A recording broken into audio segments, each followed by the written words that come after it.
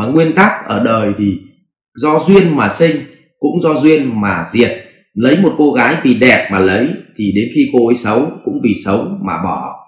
Nếu lấy cô ấy vì tuệ thì vì tuệ của cô ấy giỏi mà lấy, thì vì tuệ của cô ấy ngu mà bỏ. Nhưng khổ cái là tuệ nó không mất đi, nó lại càng ngày nó càng lớn lên, cho nên yêu nhau về cái tuệ nó sáng ấy, thì càng ngày càng yêu. Nhưng mà cái thứ ba nữa là yêu nhau về cái tâm. Thì cái tâm, vì cái tâm mà yêu. Thầy ơi, cho em hỏi bói tình duyên có đúng không ạ? Vâng. Thứ nhất là thầy đưa ra hai cái khái niệm là tình và duyên. Thế duyên là gì? Duyên là điều kiện con người ta thường chơi với nhau hay là hấp dẫn nhau bởi ba cái phần. Trong con người mình có ba phần là thân, tâm và tuệ.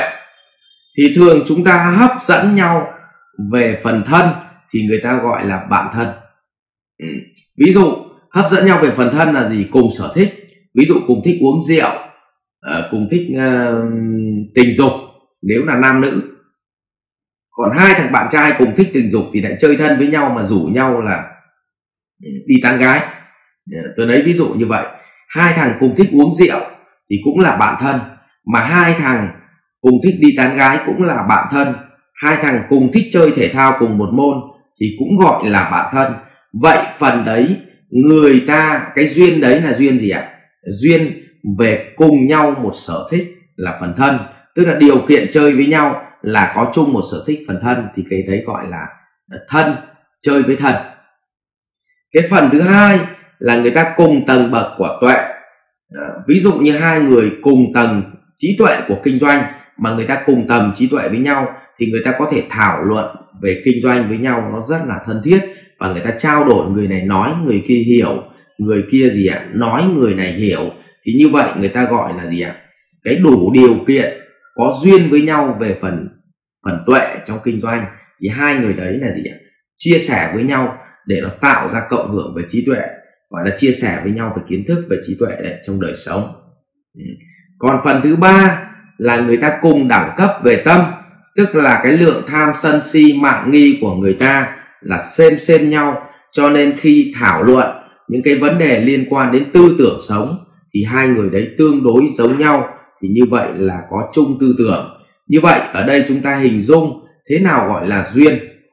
Duyên ở đây là có đủ điều kiện chung với nhau cùng một sở thích về phần thân thì gọi là bạn thân. Chung với nhau về tầm của tuệ thì là hai người gì ạ? Cùng đẳng cấp. Và chung với nhau về phần tâm thì hai người đó gọi là cùng tư tưởng. Vậy thì khi các bạn lấy nhau thì cũng có ba dạng. Có những dạng lấy nhau chỉ vì quan hệ tình dục, nó hợp nhau, nó thích nhau, cho nên là vì cái phần thân mà cưới cả thằng tuệ và thằng tâm. Xong cưới nhau về với phát hiện là con vợ mình nó ngu quá, thì bây giờ là mới ngộ ra là từ trước nay mình chỉ chơi phần thân với thân thôi chứ không chơi tuệ với tuệ. Nhưng mà khổ lắm cơ, vì phần thân nó rất là phê, cho nên nhiều lúc quên bá mất cái phần tuệ với phần tâm đi. Đấy. Thế thì còn có những người thì là họ lấy nhau về phần thân. Có người rất là đẹp trai lấy một cô gái rất xấu. Có những anh thì rất xấu dai nhưng lấy được cô gái rất đẹp. Vậy thì họ có thể hợp nhau về phần tuệ hoặc phần tâm. Nhưng rõ ràng hai vợ chồng để sống với nhau bền vững thì nếu mà hợp cả ba thì là quá tốt. Còn ưu tiên một phải là hợp tâm, ưu tiên hai là hợp tuệ, ưu tiên ba với là hợp thân.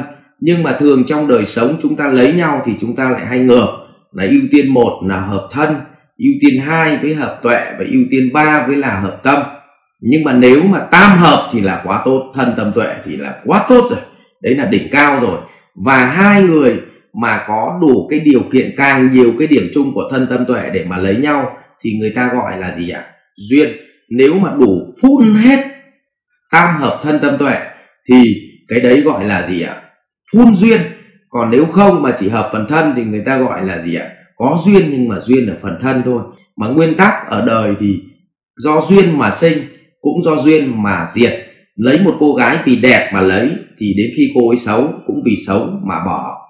Nếu lấy cô ấy vì tuệ thì vì tuệ của cô ấy giỏi mà lấy, thì vì tuệ của cô ấy ngu mà bỏ. Nhưng khổ cái là tuệ nó không mất đi, nó lại càng ngày nó càng lớn lên, cho nên yêu nhau về cái tuệ nó sáng ấy, thì càng ngày càng yêu. Nhưng mà cái thứ ba nữa là yêu nhau về cái tâm. Thì cái tâm, vì cái tâm mà yêu thì rõ ràng cái tâm nó cũng càng ngày càng tốt lên, chứ nó không có hư đi. Cho nên thành ra yêu nhau ở cái tâm, cái tuệ thì thường là yêu bền vững. Còn yêu ở cái thân thì có thể yêu nay chán ngày mai. Bởi vì khi lấy vợ về xong nó đẻ 2 đứa con thì thân nó nhếch nhác đi, nó xấu đi, thì có khi lại cũng do duyên, do nó sinh mà đến với nhau, nhưng cũng có khi do nó xấu mà bỏ nhau. Cho nên cái phần mà lấy nhau là do cái duyên đó, thì thầy giải thích cái chữ duyên để bạn dễ hình dung. Và từ cái duyên thì nó mới sinh ra cái tình. Hai người đủ duyên và bắt đầu là người ta gặp nhau thì người ta thấy gì ạ? Tạo ra cái giá trị và tri kỷ được với nhau, chia sẻ được với nhau, ở gần nhau thấy nó ấm cúng, thì như vậy người ta gọi là chữ tình.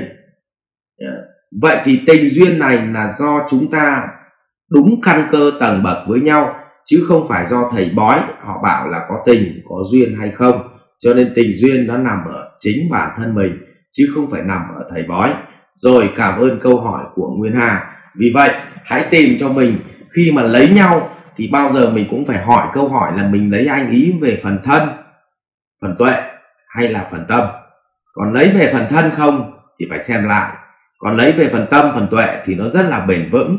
Cho nên là chúc bạn hãy kiểm tra chính mình thay vì đi hỏi thầy bói.